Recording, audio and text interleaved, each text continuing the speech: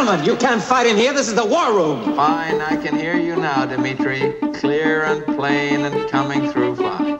I'm coming through fine too, eh? Good. Then, as you say, we're both coming through fine. Good. Well, it's good that you're fine and I'm fine. I agree with you. It's great to be fine.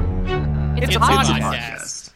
Hello, and welcome back to Fighting in the War Room's Top 10 Movies of 2021 podcast, Part 2. In case you're just catching up and have skipped 10 through 5 for some reason, I mean, your prerogative. Let's catch up with a little bit of where we are. Each of your hosts have brought 10 movies in a round-robin fashion. We've been counting down from 10s to 1. We went from 10 to 5 last week. Let's recap that here. In our 10s, me, Dave Gonzalez, had Titan. Patches had Zola. Katie had Tick, Tick, Boom. And David had Red Rocket. At 9, Katie had Red Rocket. Dave, me, had Coda. Patches had Barb and Star Go to Vista Del Mar. And David had Saint Maud. At number 8, I had Petite Maman. Patches had No Sudden Move. Katie had The Lost Daughter, and David had Licorice Pizza. At number 7, Patches and I both had Passing. Katie had West Side Story, and David had Pig. And at number 6, our conclusion last week, I had The Lost Daughter. Patches had Licorice Pizza. Katie had Come On, Come On, and David had Petite Maman. We're back to close out the final films here in this conclusion episode. Thank you so much for joining us. We don't have an intro because we recorded this all in one go. So let's flash back to some very tired hosts who have already been discussing their favorite movies of 2021 for like an hour and a half. And here we go. It's time for number 5s. Now is 5 start a lot like the 10s here, but I'm going to be the first, but we're still talking about Tick, Tick, Boom in its highest ranking. Yeah. Here on this. Somehow I did not put this on my list, and I Are you wearing like your Moondance Diner sweatshirt kid right betrayal. now? No, the boots. It's in a different room. I haven't I haven't tried to find it in COVID, creeping around my house. I can't. No, not worth it. No. This was going to be my New York musical spot, and I decided that it was going to go to one of them. So I assessed in my brain, and here's the thing. In the Heights, big. Dancing, like it a lot. I like how unabashedly earnest it is in itself without having to be something like a remake. West Side Story, remake that, like Katie was saying, brings something, I think, new to the story. Great adaptation of the book. Some great fucking musical cinema that made me realize that In the Heights was just playing at being big, and that's what big is sort of going to look like. And then Tick, Tick, Boom, which is anchored around a fantastic Andrew Garfield performance. And all 3 of these movies have really horrid digital skies. So that also ties them all together. Yeah. What the fuck? Even West Side Story. And I keep reading articles about how there's like no computer-generated elements in it and whatnot. Lies. And I'm like, I feel like That's definitely not true. And I was fighting against the Best Cinematography Prize. I mean, I have a lot of positive feelings about the movie, but I felt like Janusz Kaminski and Spielberg's collaboration had sort of been pushed past the limit with this one. It all felt kind of unreal, and I'm just glad that Dave was pointing that out.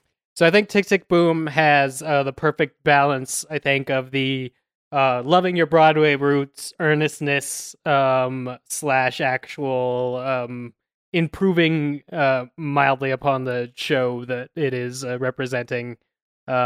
Tick, Tick, Boom just really works for me. And I think, because I think Katie mentioned earlier, it's part of that right on the tail end of a New York that I didn't get to experience, but as living several years poor in New York, something that felt authentic and fun. And then probably also because I went to theater school in New York, I feel like every one of the characters in Tick, Tick, Boom was a character that I was familiar with. So Tick, Tick, Boom beat the other New York musicals just because I liked it more. I don't think there's any other reason. So if this is your spot for West Side Story or In the Heights, hats off to you. It's just my spot for Tick, Tick, Boom. I think And it then, needs the boost more too. It's like there for people to watch. I guess In the Heights is too, but I feel like I've been trying to sell people on Tick Tick Boom really hard because it's not an obvious thing to watch like West Side Story, but it's so good. Right. And then I also think it takes a while to settle into its own manic energy, which I think is a byproduct of being part of that type of show where it was put on with like him and a band and two other singers. So he has to narrate and he has to jump back and forth. The movie has to settle into that. But somewhere around the argument scene, I think it really clicks into balancing the show and the movie on its own terms and grows from there. So yeah, while you're on Netflix, you can catch up with Patches' number 5 pick. It is the top placement of The Lost Daughter on this list. Yeah, I'm with all of the sentiment so far about Maggie Gyllenhaal's directorial debut, which seems astounding. I mean, it's another movie from an actor turned director that just feels like it steps out with real confidence. I feel like Rebecca Hall with Passing and Gyllenhaal with this Elena Ferrante, a book I've not read. I haven't read any of her books, but like there must be such an attachment to this text. My understanding is that the book is really interior, and this movie is too. The book is in the first person, and that is always I mean, the movie feels like it's in the first person. I think so much of that is a testament to Olivia Colman and like the close-up, the power of a close-up on her eyes, watching people on the beach, scribbling down notes, being an observer and like twitching in the right way, and just the way Maggie Gyllenhaal throws to the flashbacks to Jessie Buckley and just how much is going on, how tortured she feels. And when she escapes, there's the scene where she goes on her work trip where her life really starts unraveling in a way that she likes, which is like she's drinking champagne in her hotel room. Katie, I'll be honest. I was thinking about you going on a work trip and being like, I'm going to the Toronto Film Festival. I'm getting a fucking champagne in my hotel room. I'm unhinged. To myself. I can sleep until We've 8. all been there. I feel like we just all taken work trips. We're like, hey, yes. Let me. I have do no some bedtime bullshit. rituals. You feel that moment. But Peter It's so Sarsgaard powerful. isn't there to ruin your life thoroughly. That's where we all get read lucky. you Italian or Irish poetry translated to Italian. Yes, every word in this movie is used delicately. It's used powerfully. It's sparse, but it's all fueling this Olivia Colman performance. I mean, it's interesting. Dakota Johnson is good in this movie, but it's not hers to own. I don't think she even has like a big scene where she has to. I mean, one of the interesting things is when she loses the daughter. The last scene in the movie. Oh, when she's exploding. Yeah, I guess so. Yeah. But their dynamic where she feels this attachment to her, where there's kind of like a mother-daughter vibe that they immediately spark to in the very short time that they know each other.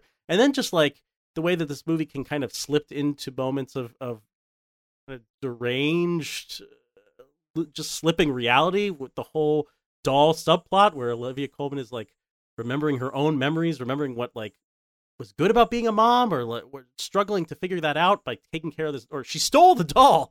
I mean, it is just so strange. And what's going through her head. I found to hear you say that the book is in first person, I think it makes total sense because this movie achieves first person perspective, which I feel like is really hard to do. I was pretty enamored by it.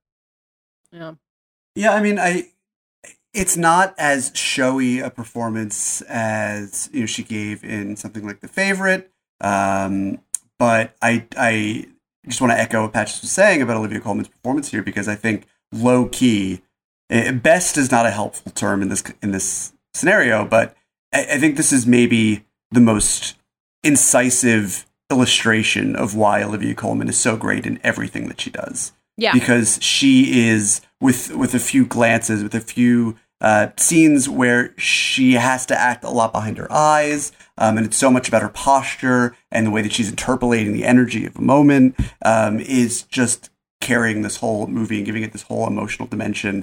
And it's really phenomenal. And I think that she kind of makes it look easy, but there are a very small handful of people on the planet who could make this movie as psychologically active as she does. Our next movie is something that I've actually joked could function as a prequel to The Lost Daughter.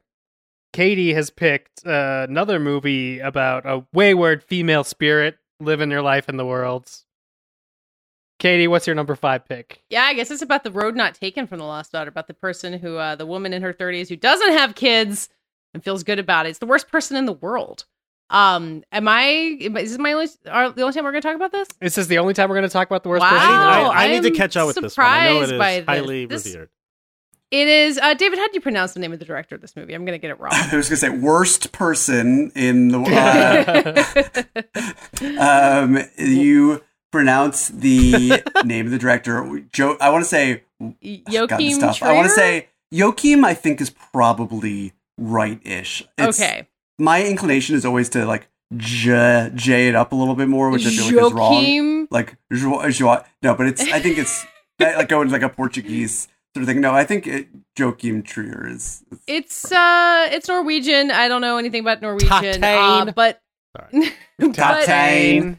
it is this really lovely and insightful and very easy to watch movie about this woman who has a boyfriend and then thinks she wants another boyfriend because she meets a guy at a wedding. And not like a second boyfriend at the same time. She wants to like break up with him, and then she goes on a drug trip and she changes careers a bunch of times and she kind of messes up and then comes back to it. And that's kind of the whole plot. And it sounds really aimless and like a terrible Sundance movie, but every single scene just pops. Like it is really building this entire portrait of this woman and this period in your life that is, about like figuring out, do you have kids? Do you stay with this person? Do you do this career? Like it's a relatable time. It's not necessarily something that I relate to now, but it makes you feel kind of immediately thrust back into a period in your life when you've done that. The woman who is the lead is Renate Reinsve, which I guess I'm saying right. She is really incredible. I think she is going to be doing like English language stuff. Like we will see her and other things. She's like beautiful and should be everywhere. She looks like Dakota Johnson. And, she looks a good bit like Dakota Johnson. And there's also like a Norwegian Adam Driver knockoff, the second guy, I think.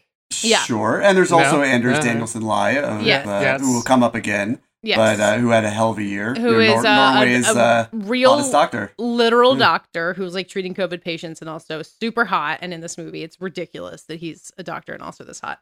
And he brings this like generation gap element to it. Like you later in the movie, you kind of catch up with this character and there's this like elegy for Gen X that I found very moving as well.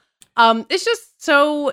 we were talking about something else we were watching, maybe Olivia Colman or something else. Like, it seems like it should be easy, or Petite Maman. Like, you think it's easy to be like, oh, well, just watch someone like trying to grow up and figure it out. But it's really not. And you see a movie like this and you realize when it's done well, how miraculous it can feel. So. Yeah, I mean, it's funny because she becomes like 5 different things in the first 5 minutes of the movie. I mean, it opens with this torrent of action in the same sort of literary, hyperverbal, logorrheic style that Joachim Trier's other films set in Norway, like Oslo, August 31st, and Reprise have been. This is sort of closing out that unofficial trilogy of films with also Anders Danielsen Lee. But if Katie, you were talking about how it sounds kind of like a Sundance movie. There, in a way that I don't want to be overly dismissive to 500 Days of Summer, but this does feel in a more sort of Eurocentric, sophisticated, wizened sort of way to me, kind of like the next 10 years of that movie. Like if that was sort of someone kind of had like a 20s energy to it. This is, someone in Joachim Trier, I think, is older than 40, but reflecting on the 30s sort of energy of like the stagnancy that period of time in your life can bring, and trying on all these different identities. And I think is a very strong movie. I struggled, the one and only time I've really watched it from start to finish, I struggled with the more melodramatic turn that it takes in the final third. And maybe that would sit better with me the final time around. It's important to the main character's arc for sure, but it didn't feel quite of a whole with the rest of the movie. The one and only time I saw it at 8:30 in the morning at Cannes, but it's a beautiful film, a lot of really stunning sequences and performances. And the reason you only ever see that still of her running down the street, when you see the movie, you understand, because it's from like this really incredible scene in the movie. Katie, when you get around to watching my year-end video where I emailed Neon in like August, and I was like, I need you guys to send me that sequence. I need to build my entire video around it, and they very graciously complied. That was very nice of them. You will see. I will see. Speaking of things that Katie will learn when she watches your video, David, your top 5 pick will be the first time this movie shows up on the list, but not the last. It's Drive My Car. Yeah, actually, I do want to just double back for a second and say, I actually don't really care if Katie does or does not watch my video, but I did want to thank her for donating to the fundraiser that I'm doing along with it, with Jane Campion's help and consultation, and we're supporting 3 nonprofits in Texas that provide abortion access to women who are in a state where reproductive rights are few and far between. They're clinging to what few they have left, and we're supporting 3 really excellent funds that Jane Campion chose, and you'll understand why Jane Campion, of all people, was consulted for this project by the time this episode ends. So thank you, Katie, and if that sounds like something you'd be interested in doing, you can find it. It's on the internet. I don't know. Maybe Dave can provide a link for this episode. Put a link to thing in notes. Yeah. Anyway, Drive My Car. Are we talking about this again later? Yes. Great. Then I can let someone else take a turn talking about it. But yeah, one of 2 Ryusuke Hamaguchi movies this year. How was the other one? The other was Wheel of Fortune and Fantasy, which was partially shot, like actually Drive My Car, partially shot during the pandemic. That was a triptych of short stories that had a lot to do with sort of fate and circumstance, and was also sort of beguiling and excellent and very, very much a Ryusuke Hamaguchi movie. Maybe even more in the vein of his earlier films like Asako 1 and 2 and Happy Hour, but excellent movie. Drive My Car was just a little bit more high profile, premiering in competition at Cannes. It's adapted from a Haruki Murakami short story. It's 3 hours long, which is by no means the longest film that Hamaguchi has made. Happy Hour is 5 hours long, but it is a very, very fast 3 hours long about a theater director and star who finds that his wife is having an affair with another actor, and then comes home one day after getting in a car accident, because it turns out he has a blind spot, to find that his wife is dead. And the rest of the movie, this is the 40-minute prologue. I almost want to scream spoilers now, but I'll let you go. We before the title screen. We love rock hard, even Katie, at the idea of a movie dropping its title sequence we love 40 that. minute in. You have Just to incredible. respect it. I mean, it actually makes a lot of sense here, where it feels sure like we does. watched like the first movie in a diptych or something. Absolutely. It serves a very clear narrative function. It bifurcates the story. You're jumping 2 years ahead. And the rest of the movie finds that same character directing another production of Uncle Vanya, which he does in his style, where everyone in the cast speaks their native tongue, whether it's English or Japanese or Korean Sign Language, and they all sort of speak it at each other and are just listening for their turn to speak, and there are subtitles in every different language that are playing behind them. And the relationship that he develops with the woman who was hired to chauffeur him as he is driven around town, listening to the tape that his wife recorded, which is how he practices his lines, his late wife recorded. And man, there's a lot going on in this movie. And I'm just going to leave it at, my point of entry into it was sort of this fascinating collision, pun intended, between a male filmmaker who has made almost exclusively films about the interior lives of women, and a novelist who I love, who has always struggled with imagining the interior lives of women, and essentially just like had this one idea of it, and the women have sort of been avatars for certain ideas that men are going to project onto them, and has reused it, across many of his novels over the years. So it's a really interesting meeting of the minds, and it breaks in all sorts of fascinating ways. And do not be put off by the 3 hour running time. It breezes by. It is a total blast to watch, and it is the first film since The Social Network to win the New York Film Critics Circle, the Los Angeles Film Critics Association, and the National Society of Film Critic Award for Best Picture in the same year. It's pretty high fucking praise. Why? And hey, it also won the Golden Globe. It did. So It did. Why do you think it has done that hat trick, though? Like, what is it that is like really elevating against the the next 4 movies we're going to talk about? I mean, there's certainly a lot to choose from. I do think there is kind of a consensus period element to it. It is kind of undeniable. Its craft, the writing, the performances. Hidetoshi Nishijima is just remarkable in the lead role. And I want to make sure, actually, I want to double check that I got his name. You did. Exactly right. You did. Okay, good, because that is a pet peeve of mine. It just has a sort of undeniable intelligence and craft and emotionality to it. And it's a really hard movie, I think, to dislike for anyone who has a vested interest in, the filmed arts. I think it's not divisive in the way that Titan might be. It's not, I think, flying under the radar like a Petite Maman. It doesn't skew younger like Worst Person in the World might.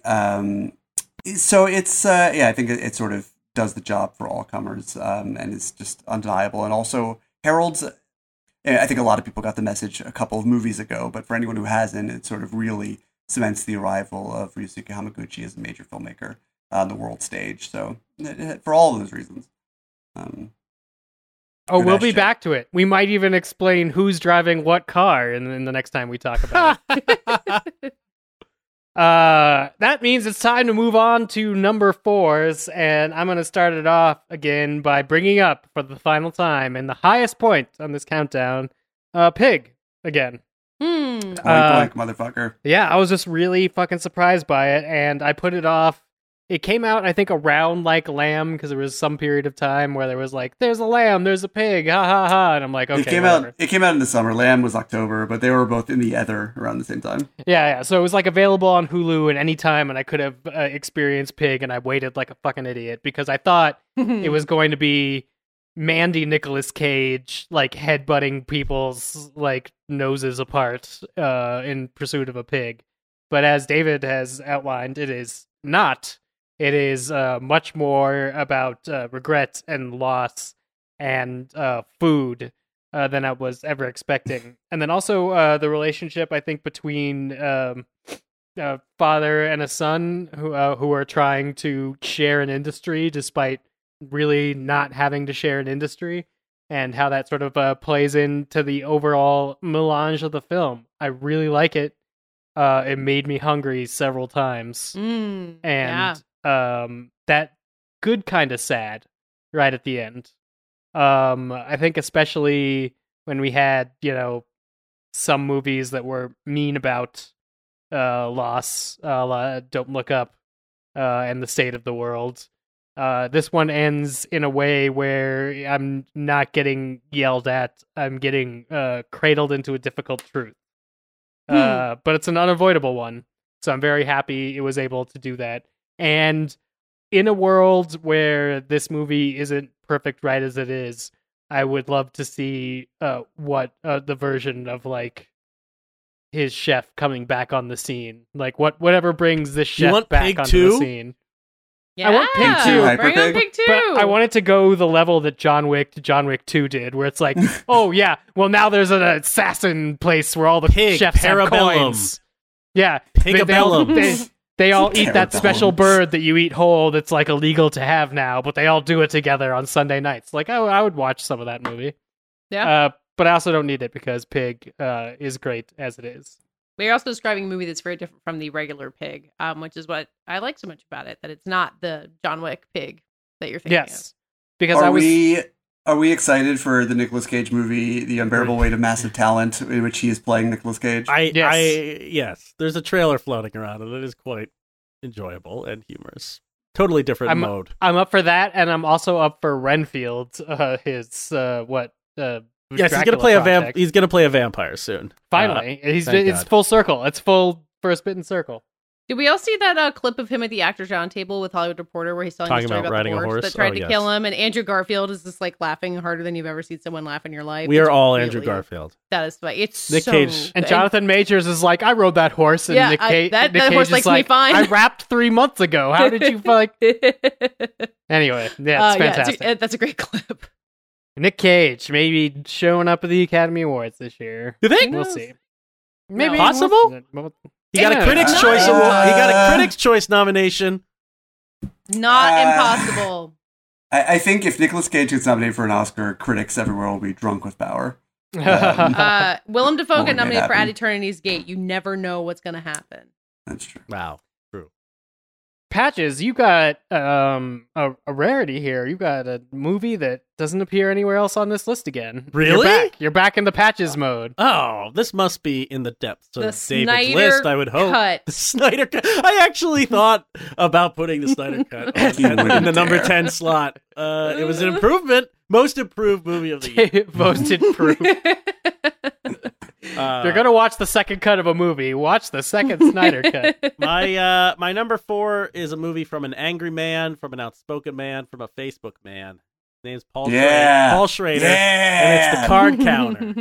Fucking right it was. What number was this on your I mean, list? it doesn't matter, but it was definitely on the list. Okay. I'm surprised because I know you were doing the rounds, Schrader. You talked to Schrader a lot during this cycle. You rescheduled this podcast to talk to Schrader at a Q&A. I spent a unexpected amount of time with Paul Schrader this year. And he is quite the character, as I think most people know by now. But I really responded to this movie, and I'm interested to hear what Matt has to say about it. Yeah. So I missed this when it came out. I mean, it barely came out. I think it made like $1 million or something in theaters. And hopefully people will. I will say it turned a profit. Everyone is happy. Okay, good. I'm glad Schrader continues to Schrader, and he can shred them. They can't take his Facebook account away. Make just more yet. movies, Paul Schrader, because I want to be angry with you. I mean, few people kind of burrow like this man burrows into the human experience. He carves out human psyche with like a melon baller and plops it on a plate in this movie. I don't know if we ever did an episode on Card Counter or talked about it, but Oscar Isaac plays William Tell, who gets out of prison with a knack for counting cards and hits the tables to basically live and make just enough money. He does not want to be a star. He wants to go to casinos, make some money, leave before getting caught, and go on to a different casino. And then eventually in the movie, Ty Sheridan shows up. I'm always rooting for Ty Sheridan. You put the Tender Bar on your list next? Oh God, I will never watch Tender Bar. I'm sorry, Ty. He showed up in the movie hoping to loop Oscar Isaac into a plan to kill Oscar Isaac's old commanding officer, because it turns out William Tell was one of the soldiers torturing so-called terrorists at Abu Ghraib. And it was just a smack across your face moment when you realize like what is bubbling under the surface here. I find myself really entranced / horrified by any story at this point that's revolving around Abu Ghraib, Guantanamo, anything involving the Iraq War, simply because it was so hard to understand at the time when I was young. And the atrocities are so clear now, and very few people will face justice. I remember like The Report from a few years ago with Adam Driver. That was Guantanamo, but similar scenes of just like horrific torture. Now this depiction could not be more different. I mean, Schrader definitely goes there with the torture. The scenes of Abu Ghraib are shot with this like double vision saturated camera that is just, it's really tough to watch. And right before watching Card Counter at home, I installed a new subwoofer and soundbar into my home, and it was destroying my house. Like, if I thought any blockbuster movie was putting that equipment to good use, actually just horrific acts of torture in the Card Counter were putting it to good, like loud metal music. Anyway, this is a movie about like a cancer that Oscar Isaac's character possesses that he's able to fight off, but it's like a terminal illness. His crimes working at Abu Ghraib haunt him, and he plays cards to keep going and to ignore it. And when he's activated by Ty Sheridan, he spirals. And I find that character portrait to be so scary. And then you have Tiffany Haddish coming into this movie, which I read a lot at the time. It was just like strange casting for her comedic actress to be in this movie, but she has such a sweet presence as his fellow card player / scout, kind of a romantic interest. She's a glimmer of hope, and even when it's over, she's still kind of a glimmer of hope for his character, and they form such a lovely bond. And the three of them have this amazing kind of found family dynamic. But when the revelations come out and when the request is for bloodshed, I was just so... Every scene was sucking the air out of me. Between the actual moments of violence and then playing cards in a way that feels like violence. You know, David, I would love to hear a little bit from you about Schrader and maybe talk to him about shooting the card games, but the card games feel vicious in their own right. They feel like violence and war, and I could imagine playing poker could appeal to a soldier like William Tell. There's a real balance to his memories of Abu Ghraib and the scenes playing cards in this movie. It's a real masterstroke from Schrader when he's kind of juggling here. And of course, William Tell's main opponent in all those card games is the biggest America asshole you could ever imagine. So the satire can be kind of blunt too. But I don't know. Did anyone else see Card Counter? This didn't make anyone else's list? Come on! I mean, this is an angry good movie. It was on my wider list, and I loved it. I can't speak to exactly what you were just talking about in terms of the actual card scenes, but I just will say that similar to First Reformed and any of the other movies that Paul Schrader has made about a man in a room wearing a mask, in which the mask is his job. First Reformed, Taxi Driver, and there are many more across his long career. This is at heart a movie about absolution and guilt, and the impossible guilt that men carry and people carry in all walks of life, and torturing on behalf of the U.S. government during the Iraq War is sort of this bearing the personification of an American stain that you can't really wash out of his soul, is a guilt that Oscar Isaac's character finds a very hard time of unburdening himself from. And it becomes a real examination about, in a sort of transcendental, spiritualistic way, as to whether or not it's possible for someone to absolve themselves of their own guilt, whether or not they have to use someone else as a catalyst to absolve them of their sins, and what sort of absolution is possible. And there are beats in here that Paul Schrader very cognizantly reuses, not only from his own body of work, but from other filmmakers, Robert Bresson in particular, it is all another. It's another one of his movies, and that's how he would describe it. It's the same formula. He's now making another one with what's his face? As my brain dries up in my old age, I keep forgetting. Australian actor, pug nose from The Great Gatsby, Joel Edgerton. Thank you. About a horticulturist who has a dark secret. And so you're going to be getting another Card Counter-like movie coming later on. Watch it. This one affects a really striking mood that sets it apart from the other films. I mean, they're always enough to make it their own. He's not like Hong Sang-soo, where he's really just iterating like a round in a song. I mean, it's a little there's enough change going on, and the vibe, this sort of like pallid, purgatorial, middle American vibe of these sad casinos. And the way that Robert Levin Bean's music, this droning song with this sort of, cumulative snowballing emotionality to it, brings that to life, I think is as a unique and pretty daring power to it. And I really love this movie for all of its arch drama. It's not for all tastes, but if you can vibe with Paul Schrader, what he's throwing down here, I think it's an angry movie that could not have been better timed at the 20th anniversary of 9/11. I did not like this movie. It wasn't for me. It might not be for you. Why didn't you like it? I found it exhausting and hell yeah, mean and boring also. And I didn't buy the relationship in the middle of it. I didn't think Tiffany Haddish was that good in it. And it felt really thudding in its metaphor and what it was trying to explore. Hell yeah. Hell yeah. Well, back to the positive. Katie, you get to talk about the top placing spot for Licorice Pizza. Oh man, I do feel like, I know we kept saying we're going to talk about it more in the top spot, but we talked about this last week, and I don't know what more to say about it other than like it's the movie I'm most eager to rewatch of anything on my list. Maybe is there a scene that you love the most? Or all the Bradley Cooper stuff, like everything at John Peters' house, including the truck. Streisand. It's Streisand.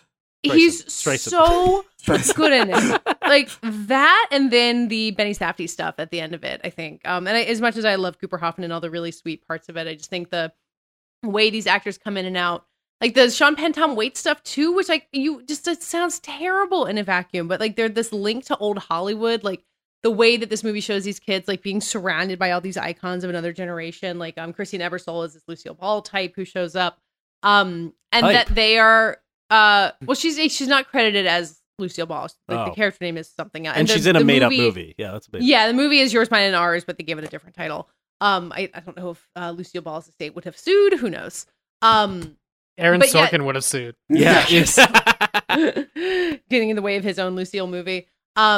like we talked about this last week, the way it sees kids like adjacent to grown-up world but not part of it. I think the Hollywoodness of it plays into that really well. And I'm thinking about what David said about, you put a Paul Thomas Anderson movie on your list and then years later you realize how much you love it. Like that's happened to me with There Will Be Blood and The Master, I think are the big two. And I imagine this will be the same thing, that I will think about this and return to it a lot. So I love Licorice Pizza. Licorice Pizza, topping out on number 4. David, you have brought a movie that it will also not be appearing anywhere else on this list. It is Memoria. Memoria. Dun, dun, dun, dun. Oh, so you're some elite who saw it at a theater and no one else will be able to because you believe in your privilege? Yeah, man.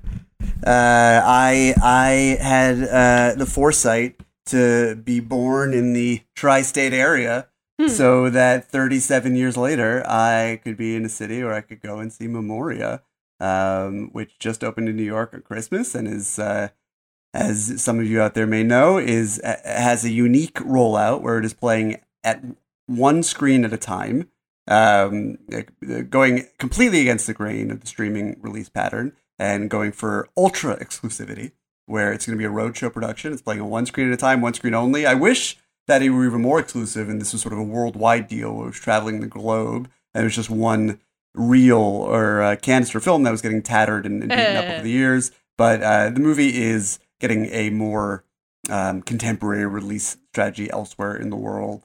I think it's putting up a movie or some streaming outfit in Europe and so forth. But it's Apichatpong Weerasethakul's first feature-length film since Uncle Boonmee, who can recall his past lives. It does not take place in Thailand like his previous films. It takes place in Colombia and stars Tilda Swinton amongst a native cast. And she plays a woman who lives in Colombia who is plagued by a sound that she can't place, a loud thudding sound that haunts her occasionally in the night, comes out of nowhere like a jump scare. This is sort of in the same vein as Abbas Kiarostami's, God, I always want to call it Last Life in the Universe. One of my favorite movies. I am continuing to struggle with the names of things as my brain deteriorates. What was the name of his last movie? Anyone? Anyone? No one out there? No one even listening, screaming at their car radios? Bueller. You're all useless. I'm going to find it. It's like Someone in Love, of course. One of my favorite films of the decade, which of course has no bearing on me remembering its title. Which is another sort of art house icon opening movies, or if, in that case, closing a movie with a jump scare. But there were other jump scares in art house movies this year. I'm struggling to remember what some of them were, but it felt like a recurring motif. But this one opens with a doozy. It recurs throughout the movie as she tries to, in the filmmakers sort of typically serene, sort of a slow cinema guy who's typically filed under that umbrella. I don't think this movie is particularly challenging. It has its own rhythms. It absolutely, I mean, one of the themes, I think, when you look back on the paradigms of movie distribution these days, that you'll see this sort of false dichotomy is that the bigger movies, these spectacles, the blockbusters, need to be seen on the big screen, whereas the smaller movies are relegated to distribution. I would argue that to a certain extent, it's kind of the opposite. Maybe not the opposite, like the movies, the James Camerons of the world. I suppose your Spider-Man benefit from the big screen, of course, but it's actually the smaller movies that need to more encapsulate you in sort of the snow globe of your own attention and the spell that they're casting. And Memoria is an epitome of that. I mean, this is not a movie that would fundamentally be the same thing, let alone the same experience, if you were to see it on even the biggest television with your phone in sight and ambient sounds coming in. It kind of needs a perfect vacuum.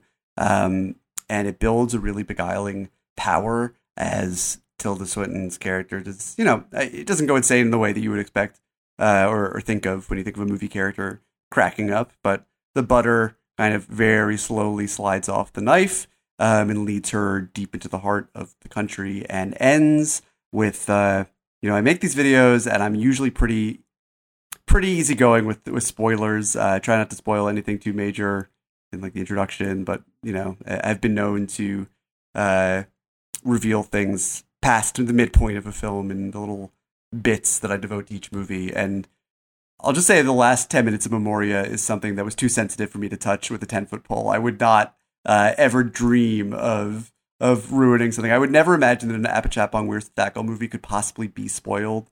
And I knew what happened at the end going into it, unfortunately, and it did not, by any stretch of the imagination, spoil my experience. But at the same time, would have been a real thrill to see Completely Cold. But if you get the chance, and hopefully you will, and hopefully this will be in your town at a time when it's safer to go to the movies, or we'll come back around. But if it's safe and possible to do so, don't miss Memoria on the big screen. Give yourself over to it.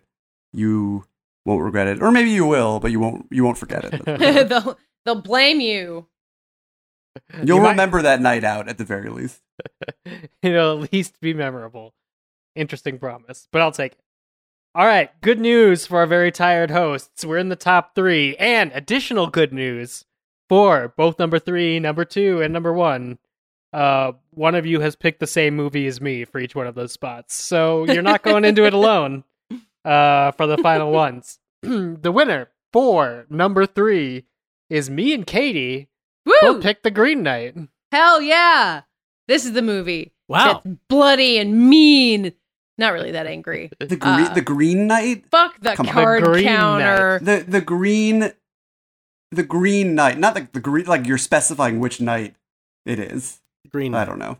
No, I'm not talking night like nighttime. I'm talking like the night. The Green Knight. Yeah, no, it's I'm just saying green. like there's so many nights, and this one happens to be about the green one. This was the This Green one has Knight. to be about the green one. This This is is the the Green Green Knight. Yeah. What you were talking about seeing, giving yourself over to the vacuum of a movie theater. The Green Knight is the first movie I went back and saw in a theater. I saw it over the summer.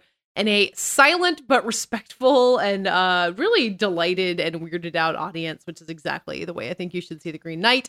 I don't know that I understand a lot of The Green Knight. And again, kind of like Red Rocket, not usually necessarily my thing. I like to be kind of taken on a journey that I can You understand. like when but- Dev Patel comes on screen? Wow. Has he ever done that before? Slumdog No, Millionaire. in Lion, he's just coming on The Last Airbender. Wow. He came bend. He was on Skins, which is not a thing. There is a scene in Lion, I feel, where he has like a Munich like sweat flop. Like flop Oh. sweat. I don't think it's sexually triggered, but I Yeah. just remember him like absolutely dripping sweat. Yeah, that sounds right. I think, I guess there's sweat in The Green Knight, although I think of it as a cold movie. He's got that beautiful cloak Oh yeah, that's keeping Love. him warm. I just Misty. love how like David Lowery movies have generally always worked for me, kind of in the same way as a Ghost Story, where like you don't necessarily understand literally what is happening, and it doesn't matter because it is this journey and this opportunity to kind of explore symbols and images and performances that also confuse you and captivate you at the same time. Joel Edgerton, our friend from previously, shows up as the Lord of a Manor who has weird intentions, and I don't really know what he wanted, but I don't really care. I haven't seen this movie again since my really wonderful hermetically sealed theater experience in the summer, but I've been thinking about it ever since, and I've just been excited to get to talk about it again Katie, on this list. I think you really hit the nail on the head on one of the most sort of beguiling and beautiful things about this movie, which is, and something that David Lowery owns and harnesses in a way that a lot of other filmmakers might be afraid of, which is I think that even he, and I think he's been quite open about this, doesn't entirely understand what he makes of the poem on which this film is based. Yeah. But he knows that it resonates with him and that it excites his imagination and has for decades now. But that, like, even he is sort of in the process of searching for that meaning, exploring it, and challenging his own interpretation, even as he molds it to his own specific interests and aesthetic. But I think that's part of its power. That's what's so interesting about stories that have lasted for as long as that. And I was thinking about just Tragedy of Macbeth, which is not on my list, but is another old story that you can kind of take and reframe. And just asking yourself, why does this still say something to me centuries after it was written? I think is itself a reason to make the movie. Yeah, and Talking Foxes. Yeah, and Ghost Girls. Oh yeah, and the Giants. I love all the weirdness such cool of this giants. movie. The Giants felt like live action Fantastic Planet. What about Barry? What's his name? Keegan. Eric Yojin. Oh, yeah. Is that how you say it? No, I don't know. I've done way too much pronunciation flexing this episode. has been a while. So without necessarily a leg to stand on. So Go down I the don't wanna- Wawa. pipe in. Very Eternals kosher. and Green Knight is a strange double feature for one actor to have in a year, but he rules in both of them. Yeah, that's true. He does really pull his weight. Love me some Green Knight. It was also my first movie back in theaters. So I wonder if it's always going to have that time period. But again, also my audience, sparse, quiet, very respectful the entire way through. Yeah. Even like during the like montage of like, isn't it great to be back at the movies beforehand? Everyone was like, yes, back. In the I spirit of sorry, Katie, go on. No, I lied. In the Heights was actually my first movie back. But Ah. the Green Knight was right there too. In the spirit of this movie and Dev Patel's character, if I can get horned for a second, I just want to say that Alicia Vikander's like page boy, not even a page boy, it's like a pixie cut that she has in one of the two characters that she plays in this movie, really works for me. Yeah, she had a Julia In this Roberts case. Hook thing going on. Yeah. The Tinkerbell. Patches, you get to bring up the top spot of this movie that makes me cry. Yeah, I picked Coda for number 3. I just cannot get over a genuine family movie that is heartfelt and earnest and sticks the landing. There's laughter and screaming and warmth and fear and mothers and fathers and sons and daughters trying to figure out the next stages of their lives. It could be so hacky and like ABC Family fodder, but there's so many reasons I think why what Sean Hayter does in this to avoid contrivance. Well, big one is setting it in Gloucester, Massachusetts, and having that kind of Gloucester. Gloucester. Even I Patches, know you're just that. like forcing my hand here, man. I'm trying to stay quiet. Titan. Titan. Yeah, setting it on the fishing boat in this town that feels so alive, I think really, really helps us feel dropped in to this world. It can be sappy, but because it believes love is strong and passion is fuel for things, I just got so caught up in it. I really got caught up in, Marlee Matlin, Troy Kotzer, and Daniel Durant, and all the ASL performers in this, and individuals who are never defined by their deafness, and they're components of a family. They each have their own paths. They feel really dimensional too. This movie is so strong. It's my number 3, despite Eugenio Derbez's cringe performance as the music teacher. Just not. Oh, he's fine. He's No. fine. in He's it. a little overboard. It's not cringe. He's in God, a slightly different I- movie, but I think it cringe- overcomes it all. It overcomes Cringe as a word is the cringiest fucking thing in the world to me. But whatever. If for lack of a better term, I'm with welcome Patches to on this. I mean, 2022, totally. dear. It's like, I know, but it's like that. The movie is like straining to elevate itself above sort of the worst Sundance cliches, and he is just the anchor tied around its mast. It's true. It's true. But I just don't think it. I don't think it weighs it down. Really great, wonderful No. movie to watch with anyone. I'm with you, Dave. I cried, and I remember it. Crying all the time. Mostly with the dad stuff. I don't know why. All right, that's going to move us on to David's pick for number 3, which is The Souvenir Part 2. Yeah, I guess I'm not shocked that this didn't show up on anyone else's list. Don't need to go too Same long about it. here. Souvenir Part 2 is nothing. I just it's a movie that made $7 and was a sequel to a movie that made $8. And the all one person who bought a ticket at the price of $8 to the original went out and made their own movie. Made their own souvenir. This is a Joanna Hogg film. It's a autobiographical film starring and a lot of Swinton action on this list. It stars Tilda Swinton again, but also more centrally her daughter, Honor Swinton. Honor the actress, honor the role. And she was a play, of course, on the iconic campaign for some movie that Katie will have to remind me, where they did like honor the man, honor the. That was The Imitation Game. Of course. Of And course. we'll talk about Benedict Cumberbatch again in a minute too. It's a sequel to a movie that Joanne Hogg made a couple of years ago called The Souvenir, which was about being a film student in 1980s London and the relationship that she had with this slightly older man who she met at a very vulnerable time in her life, at a point of self-discovery and vulnerability and sort of becoming her own person and her own artistic becoming. And he was a heroin addict. And spoiler alert for The Souvenir, he dies of an overdose at the end of the film. And this sequel, in a year full of very self-reflexive films, both large and small, from The Matrix Resurrections, which was in my top 25, to The Souvenir Part 2, and the next film that we'll get to on my list, sort of takes a Hall or House of Mirrors approach to that story, and sort of is about the making of the first Souvenir in a way. I mean, it's about the next phase of her time in film school, in which we see her make a film called The Souvenir, which is a short film that Joanna Hogg did, in fact, make when she was younger. And there are many layers at work here, and all of them coalesce into this really extraordinary portrait of that continues on the same way. It has a relationship similar to the way that like Twin Peaks: The Return did to the original Twin Peaks, and how it dimensionalizes and adds a lot of fresh ideas to that original story. I'd applied the same analogy to The Matrix Resurrections for that point, but it's just this extraordinary movie about filmmaking, about what it can accomplish for someone, about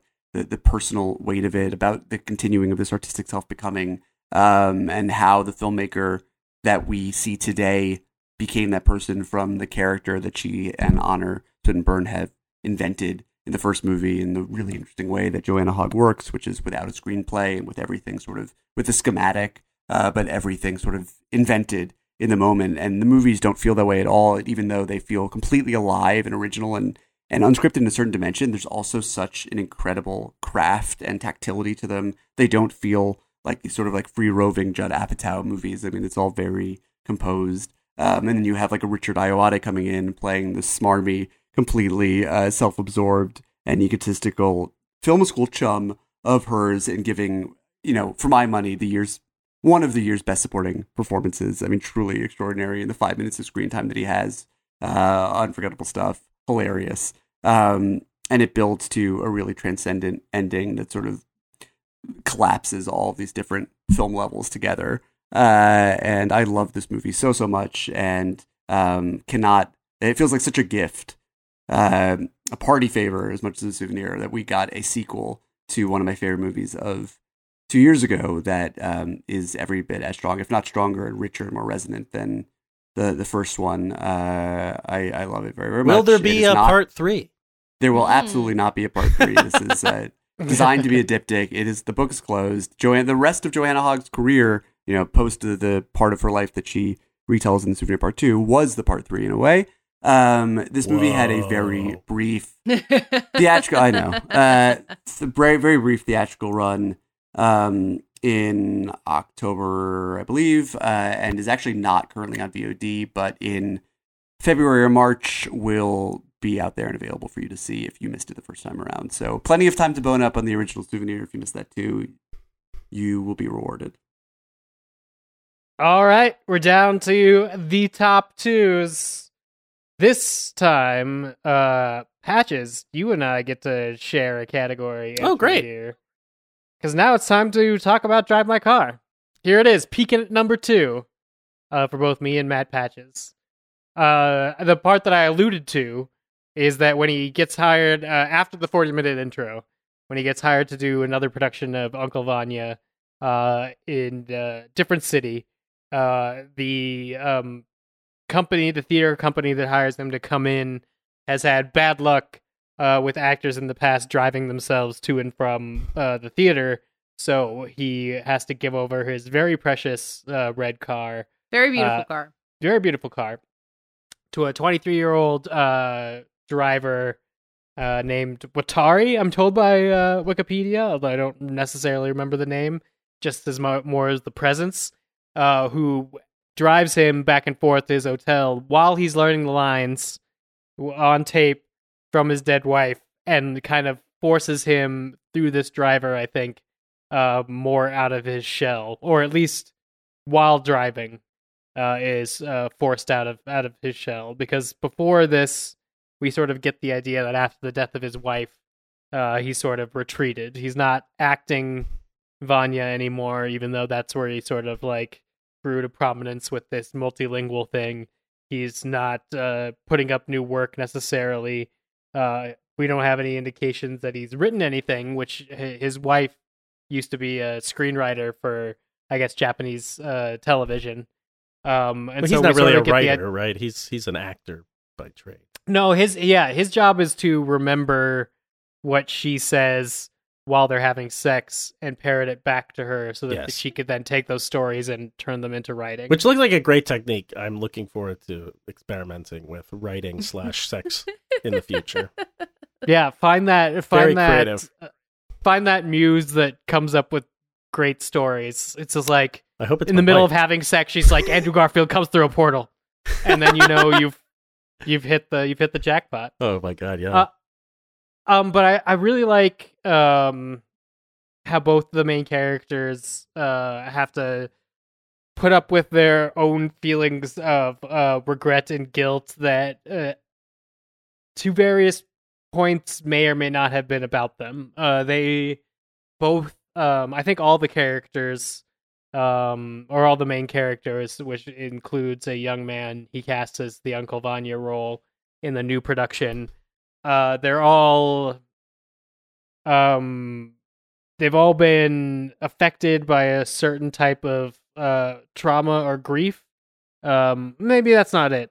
They all have an emptiness that they need to fill, and they all are sort of, with I think one notable exception, blaming themselves for that emptiness. And I think the movie does a really good and paced job at like talking about Titane at the beginning, bouncing around certain issues without me necessarily feeling like the movie's trying to make me feel something about identity or how much self-delusion is good or bad for you at any sort of time. Meanwhile, as this like very beautiful story's unfolding, I think it's just extremely confidently shot.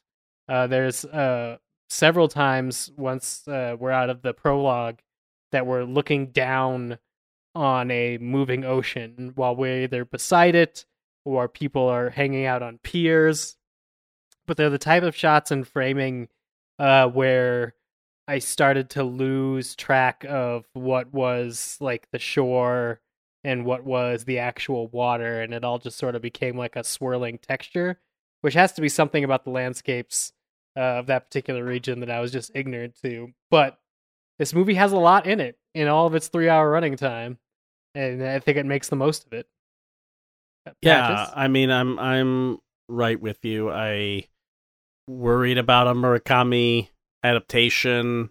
I'm not that familiar with Amaguchi's previous films, to be quite frank. But I think this adaptation feels like Murakami's writing. We're floating through space-time, feeling vibes in the ether often, and experiencing something crushing that never seems to kind of succumb to melodramatic weight. I'm a big fan of like Li Changdong's poetry, Jia Zhangke's Mountains May Depart, and this kind of rang in that on, or kind of fit on that same wavelength for me, where the time, by taking its time, I can really kind of luxuriate in the psychology. I also think the best move here is that Kafuku, his approach to performing Uncle Vanya is this kind of like Meisner technique where he's so devout to the written word. He wants people to perform it over and over again with no emotion. And I think Kawaguchi kind of takes a similar approach in the direction and the staging of scenes, where we're like playing back through memories and through interactions and hitting those same notes until we find what's profound about those interactions. The repetition is important, and the kind of like unemotional direction becomes important. I think there are thunderous revelations in the movie, and they're all understated. I'm blown back by how they can quietly come out, maybe while like there's this laid back melancholic jazz score playing in the movie a bit, and it can feel the driving. This movie's about driving in cars. I mean, in a big way. I feel like driving in cars is enjoyable. What we learn when we're behind the wheel, what we feel when we're driving a car, what we feel when we're not. I mean, I've been thinking a lot lately how driving with other people is fucking terrifying. Like getting in the back seat of a car while someone else is driving, I cannot let myself go. And I just I need to be in control. To not be in control, I mean, there's a good portion of this movie spent arguing about why he should not be driven by another person, how important that is to him. And it seems very strange until you really understand the gravity of a situation and his connection to his car. It really makes sense, and it's a tiny little thing, but it's so momentous to him. The other thing I wanted to point out is that the movie also includes a deaf character. I don't know if she is a deaf actress, but she is performing Korean Sign Language in the movie. She's one of the actors he recruits for the stage production of Uncle Vanya. Also fascinating. I would love to watch it in real life, where every actor in the show is performing in a different language, and they just know the words so completely that they can interact with each other, and you see this different subtitles on screen. That just seems really cool. But her performance, I'm so tired of watching the same shit with the same people, and by having deaf actors in movies performing sign language, here's an expressive, powerful way of communication, kind of instilled with the pain of being marginalized, inherently marginalized, yet oozing with confidence. Someone knows what they're signing, knows what they're performing. It is someone's first language. You just don't see it very often. And in Coda and Drive My Car, it's just really profound. And I find all of the casting choices, all of the interaction of this movie, we were talking earlier, why is it amassing critic awards? Because it is the real deal, complete package. Every ounce of drama makes emotional sense, and it's such a pleasure to watch. I was telling someone to not watch this movie the other day because this is not an entertaining movie. David earlier in the podcast was like, yeah, this is great. This is a total blast. And I'm like, I'm not sure it's a total blast, but it flies by is what it said. It does. It is thoroughly entertaining. It's not fucking Fury Road, but no. It's very entertaining from the moment it starts. I really don't think that most people will be bored by watching it. I agree. And will be shocked to realize it. Drive this car. Drive My Car. How can people see it? I actually don't know the answer to that question. I don't think it's out in any capacity yet. It's in is theaters. Out. It's in theaters. It is in theaters. Certainly in major cities. I don't think it's really made itself way beyond that. Obviously, people have concerns about going to the movies wherever they happen to live right now. It will inevitably, because it was co-released by Janus and a mysterious new company called Sideshow that may have something to do with Netflix. We don't really know. But it's going to appear on. Really? Yeah, no one. They've been not Netflix at all forthcoming. Company? This is. Listen, I have my Robert Langdon Da Vinci Code shit theories about this. I haven't it's I know personally the people who are distributing the movie, and yet I haven't really pressed them up against the wall and demanded answers. But we did flirt with the idea of running a story about the Sideshow company that came into existence, released this movie, and along with Janus, and it didn't end up happening. And so I don't really know the answers, but there was part of the Mitchells vs. the Machines, another very good movie. Mitchells vs. the Machines marketing, this Netflix movie that was produced by Lord and Miller about a young cinephile. As part of their film swag and their FYC stuff, the character wrote a letter talking about all these various auteur-driven movies that she was excited to see, and all of them happened to be Netflix movies, and one of the movies on that letter was Drive My Car. And I was like, either Netflix is suddenly in the business of promoting its competitors' films, or there's something going on with Drive My Car that we have yet to learn. And that was before Drive My Car had been acquired. And so I was like, oh, did this fictional 16-year-old character in this movie just reveal that Netflix is distributing Drive My Car? And it turned out that wasn't quite the case. Movie is going to be on the Criterion Collection. The Janus part of the distribution basically guarantees that. Whether it's the Criterion channel or Netflix or whatever else will boil down to what the Sideshow element of it ends up meaning. I don't have the answer yet, but one way or another, you'll probably get a good chance to see this movie, at least at home in 2022. I wouldn't fret. Nice. All right, I'm going to hold Katie's for reasons that will become obvious. But David, your number 2 is Bergman Island. Bergman Island. Mia Hansen-Løve. I am a longtime devotee of this filmmaker. Previous films include such wonders as Eden, Goodbye First Love, Things to Come. She really speaks my language. I love everything that she makes. I love how she makes it. And this is, all of her films are extremely personal to one degree or another. And so I sort of blanch at the idea that this is her most personal film.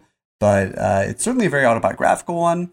It is about Mia Hansen-Løve was partnered for a long time and had a child with Olivier Assayas, another world-class filmmaker. And this is a movie in which, what's her name? Vicky Krieps plays... Yeah, it was wonderful in the movie. Plays a filmmaker around the same age and reputation as Mia Hansen-Løve, who goes on a sort of writing retreat with her husband, who is an older, more venerable filmmaker, played by Tim Roth, to Faroe Island, where Ingmar Bergman lived, died, and made the majority of his films, certainly his most iconic films, and was not a particularly attentive father because patriarchal ways of living didn't demand that he be. It's hard to make that many masterpieces in that many years and still have time to be home for dinner, as one of the characters observes in the film.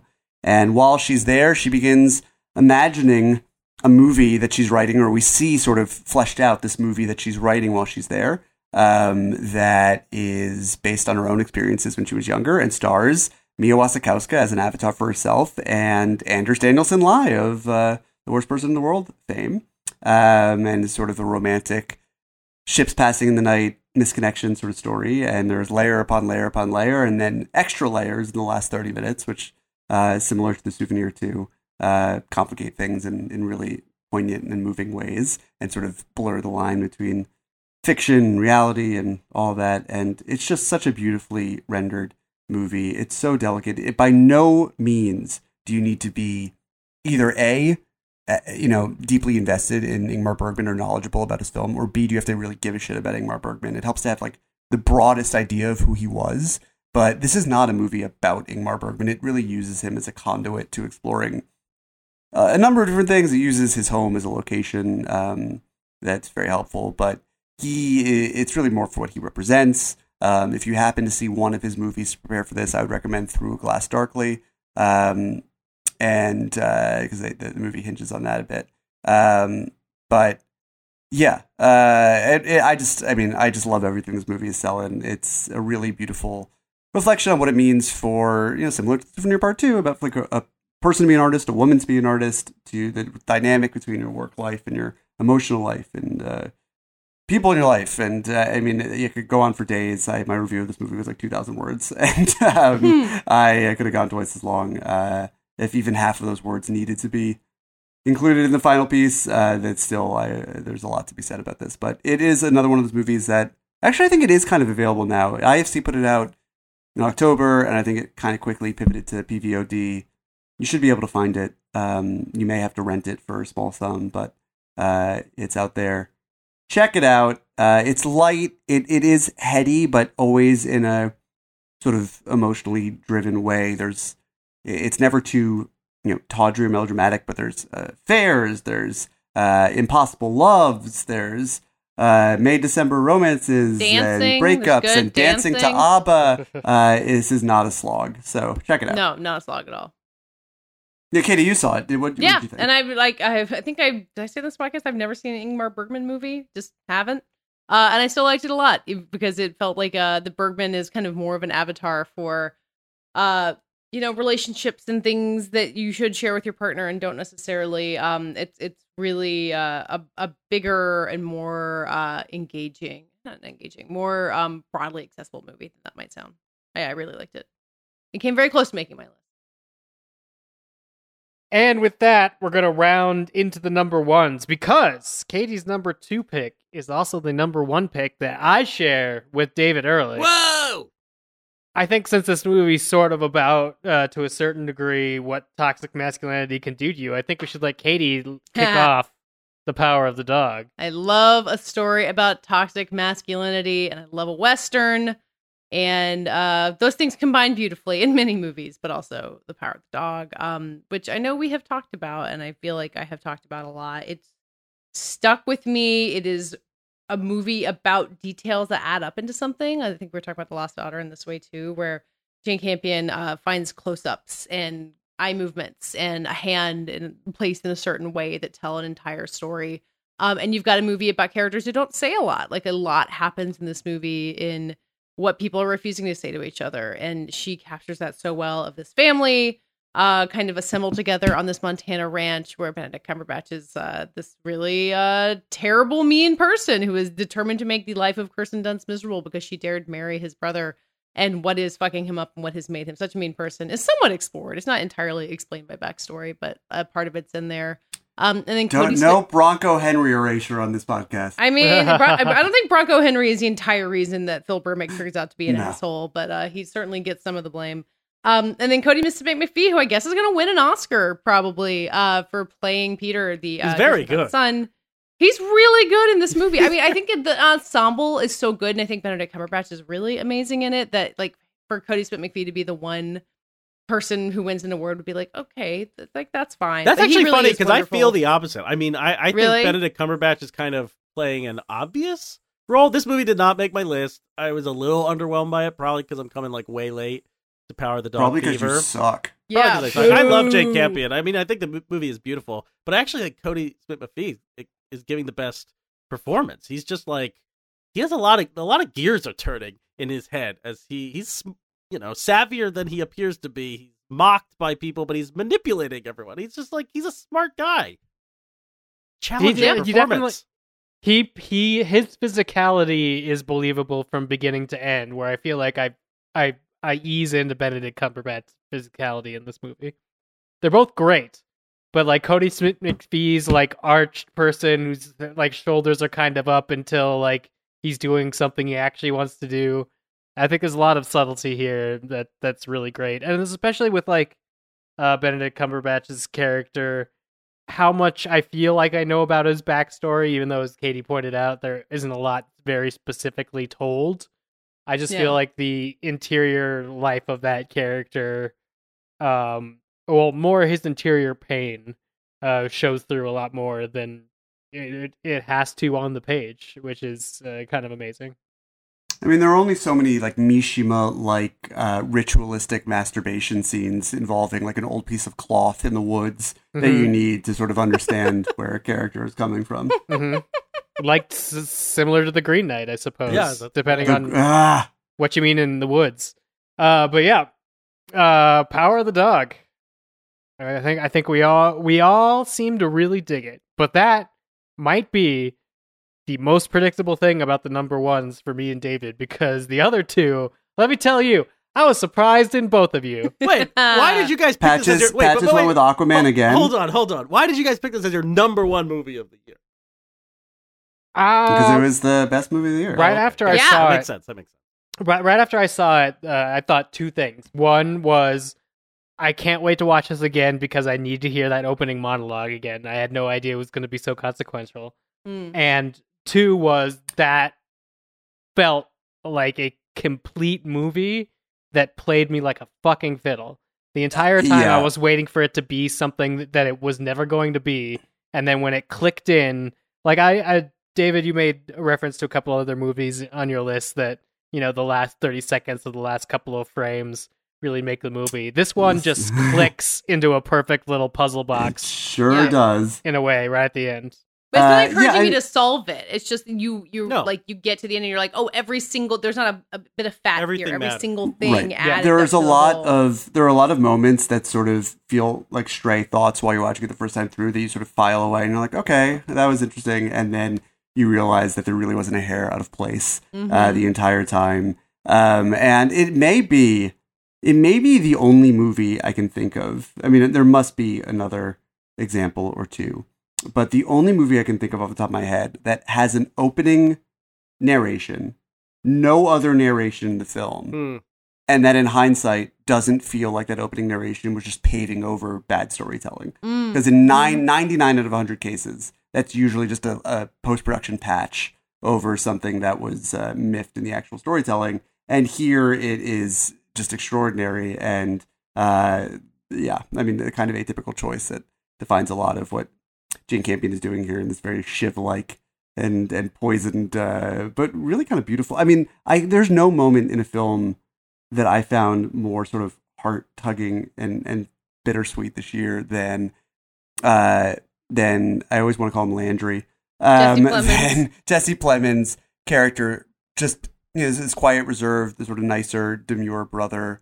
And you go back and forth over agonizing whether he knows really his brother and the full extent of his pathology and what he is going through, and how much he's a patsy and how much he's just that's who he is. But there's this moment where he just throws a napkin over his arm and helps out Kirsten Dunst's character, who he eventually marries.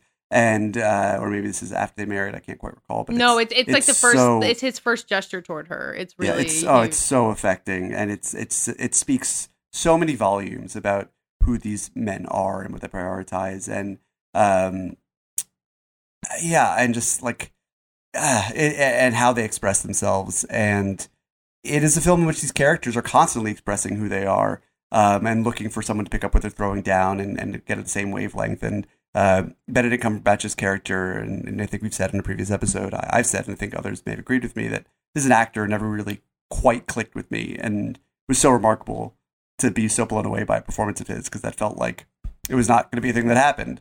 But he is extraordinary in this movie, and his desperation for someone else and his shock at someone else understanding what the title of the movie ends up meaning to him, is speaking this language, being this headspace, understanding his secret at a time, I don't want to say too much, but it's all so clean and expressive and well done, and it's taken a very like carved text. I mean, the novel is really whittled down within an inch of its life, and it's very cut down to the bone.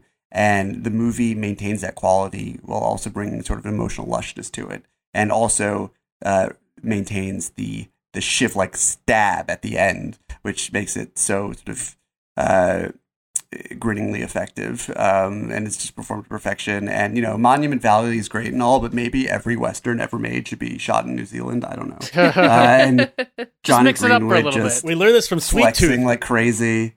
Yeah, and Ari Wegner again to go to all the way back to the beginning of this episode, shooting the shit out of a very, very, very different movie from Zola. Power of the Dog rules. Jane Campion is back, and of course, if you watched and loved both seasons of Top of the Lake, she never quite went away, but brings it. She just won the coveted and prestigious Golden Globe. We don't have to keep talking about the for Golden best Globe. film. It takes 43 muscles to laugh, and Power of the Dog taught us that smiling and cyanide are the best medicine. All right, that brings us to our other number one picks. And I'm very proud of all of my podcasters for these original and excellent movies that I don't think are going to be at the number ones for anybody else, but that's why I love it. Patches, what's your number one movie of 2021? It's going to be The Matrix Resurrections. Wow. I can't quit.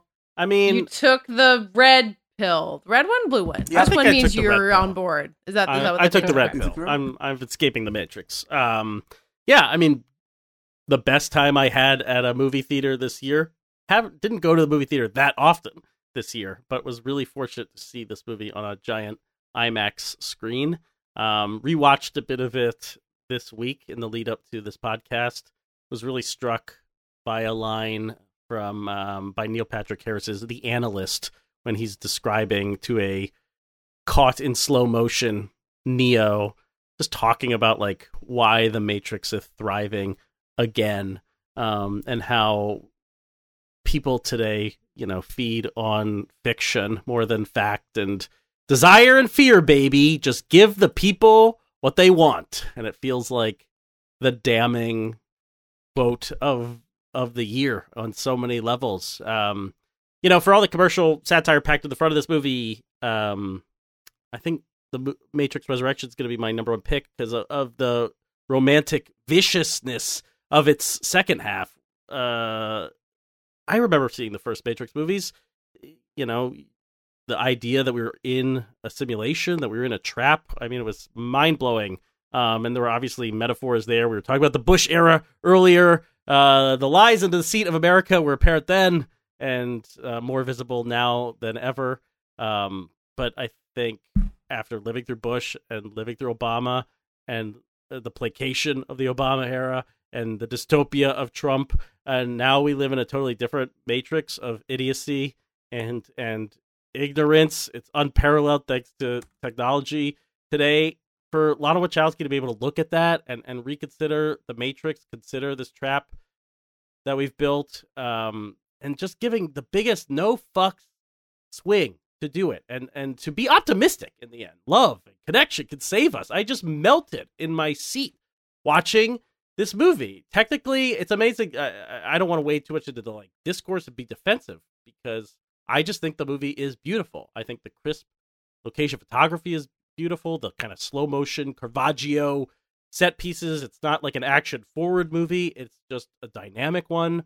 And I think the performances are dynamite, from Keanu kind of dialing back down to being the dizzied observer, and Jonathan Groff getting to be sinister. Jada Pinkett Smith kind of being post-apocalyptic red table mom mode. And then just Jessica Henwick and Yahya Abdul-Mateen looking sick as hell. And then Carrie-Anne Moss is to reclaim this character and prop her up at an important moment. I also love her line, "You use the kids against me." All of our movies are kid-centric, I'm realizing. And for her to snap back Lost Daughter style and be like, fuck these kids, I'm Trinity. And kicking that fakeness to the curb. I did not have more fun at a movie this year, and I was not provoked more by a movie this year. It's exactly what I want out of big pop art. It's so successful against all odds. Also, Kujaku was in it, and Sabebe, and I didn't see any other movies with Sabebe and Kujaku in it, so fuck you guys. I mean, it's hard to argue with any of those points, I suppose. Wait, David, The Matrix was on your list? Far down? The Matrix was not even that far down. I think it was number 15 or something like that. All right.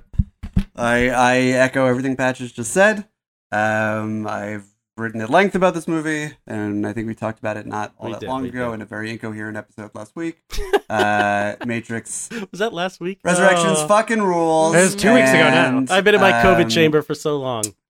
I think this is probably going to be the end of the Matrix as we know it. Oh, yeah. At least for the next 20 years or so. I mean, Catrix. Never say never in this Hollywood, and the Catrix is always around the corner. But what a way to go out. I really love this movie. Patches told me before I saw it, and I was hearing so much negative reaction, that it was by far, clearly, the second best Matrix movie. It's apples and oranges, considering the role that the first movie played in sort of this paradigm shift in Hollywood and the way that we think about these things, and this sort of the ultimate millennial work of art, not millennial the generation, but it's sort of the end of one era and the birth of another.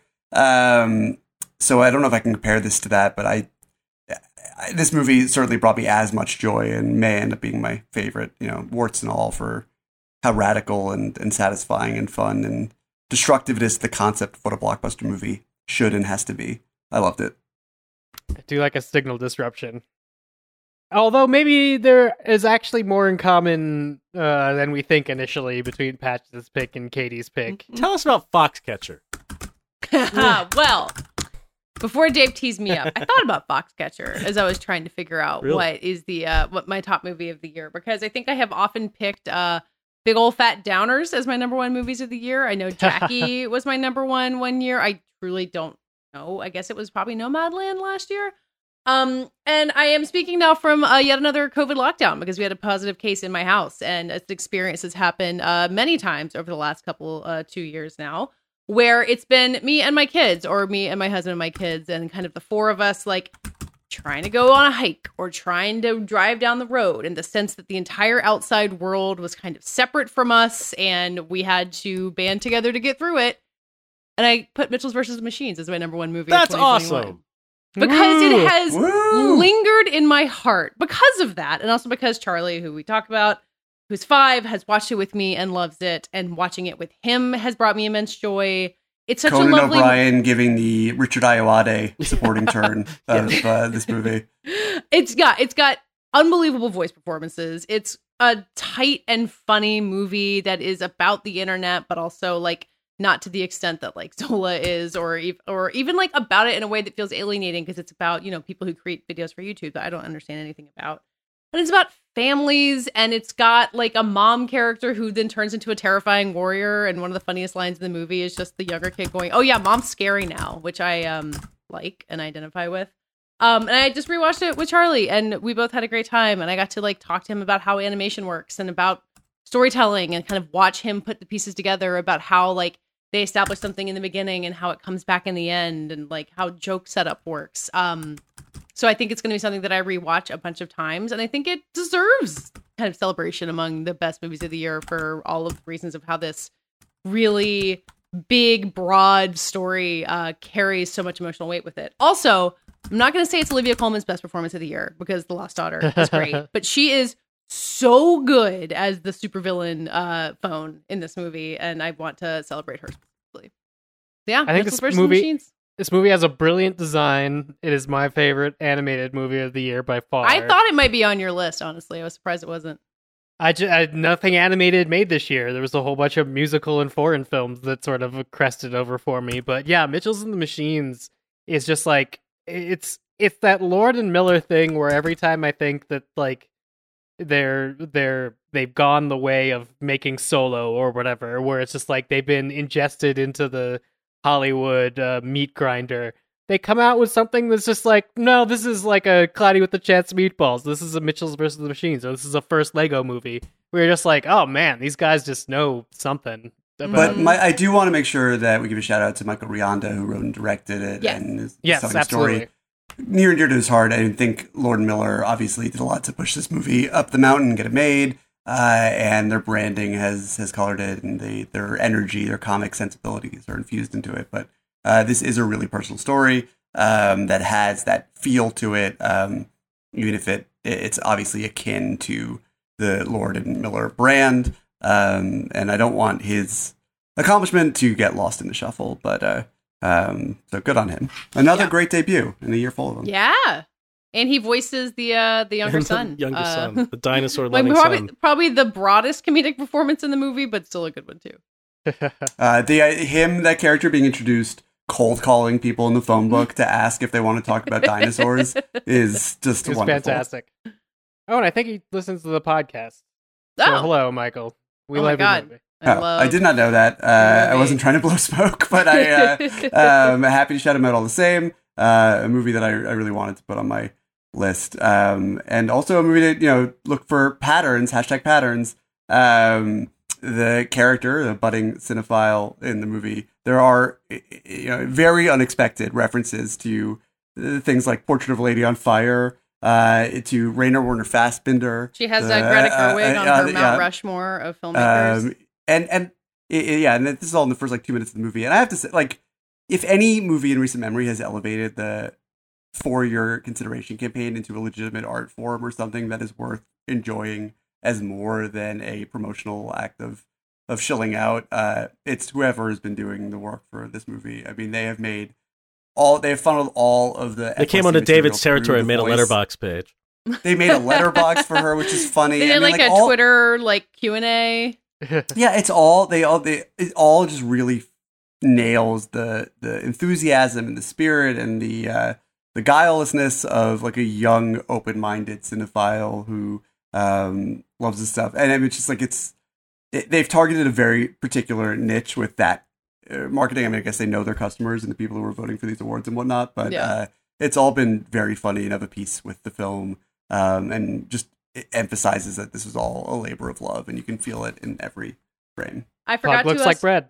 Dog pig loaf of bread is a recurring joke in our house. I just forgot to circle it back. This is the movie that ends with a character going off to college, and makes me love it even more. It works every time. Tears. Yeah, that's it. We're going off to college now. That was the end of 2021. 2022 time. Yeah. Now it's time to go to college. We're going to college. Fighting the World back goes to college. 2022, back to college. Our Animal House direct-to-video movie. That would be. We can make that. They're all living in the house, taking their core classes again. Wow. Does Dave remember math? Who knows? Not a chance. All right, I think that's going to do it for our top 10s 2021, which means we're good for probably another 12 months thereabouts. Until our next episode of the regular podcast, why don't you tell people where they can find you around the internet? Let's start this week with Katie Rich. Ooh. You can find me at Vanity Fair and on the Little Gold Men podcast, and walking around town with my phone case, which has stickers of Deborah Bot 5000 and Eric, the robots from Mitchell vs. Machines on it, which I love. Oh, and I'm on Twitter at Katie Rich. Sorry. That might be important. Although, do we want to encourage our people to go on Twitter anymore? I don't know. I'm go tweet at us at FITWR. I don't know. Go on Twitter if you want to. Yeah. If you want to go on Twitter, if you want to go on Twitter, I suppose we should be there. Yeah. How about David Ehrlich? What up? Hi, I'm David. I'm so tired. I'm on Twitter, David Ehrlich. I talked a lot in this episode about my year-end list, which I released in the form of a video, which has a fundraiser attached to it, which I would encourage you to check out. You can see the other movies that I wanted to highlight this year and that I loved, if you so care, and you don't have to hear my awful voice while doing so. That's why I like making those videos, that I can completely divorce the physical elements of myself from the writing and from the creation of it, and it can just be the sort of thing that exists independently, and people seem to enjoy that. Imagine that. So you can check that out. You can find all of us together on iTunes, Fighting in the War Room. Usually at the start of every episode, we read our reviews, good, bad, anywhere in between, live on the air. And if we don't have any new reviews, we punish our listeners by talking for 5 minutes about the gacha mobile game Star Wars Galaxy of Heroes. That threat is real, it is terrible, and we will do it again unless you go on iTunes, Fighting in the War Room, and leave us a review. Matt Patches. Matt Patches, deputy editor over at Polygon.com. I'm on Twitter at Mr. Patches, but don't want to go on Twitter. I'm going to try and do Letterboxd again this year. A lot of people follow me on Letterboxd, so I feel every time I get like a ping that someone new has followed me on Letterboxd, I feel like I might have to go back. I feel like you're not serving your constituents. Yeah, I'm going to go back. I don't know. That might peter out by like February, but we'll see. So I think I'm Mr. Patches on Letterboxd, obviously. And I'm Dave Gonzalez. You can follow me on Twitter at DA7E. I'm also on Letterboxd as DA7E, of which I reviewed one movie. It was Clash of the Titans, and it was March 10 years ago. So I'm thinking this March I might review my second movie on Letterboxd and just keep up, once every decade. I'll review a movie on Letterboxd. That seems fine with me. Maybe I'll finally get around to seeing Scream 5 by the time March comes around. Who knows? You could, follow me on Twitter, like I said. You can follow us on Twitter at FITWR. You can email us at fitwr.podcast@gmail.com.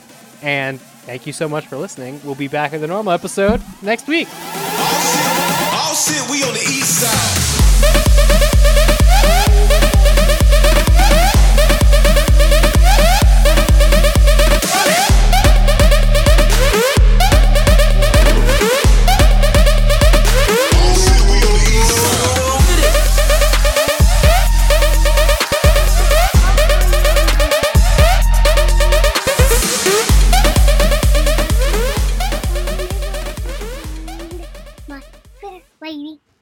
I'm done.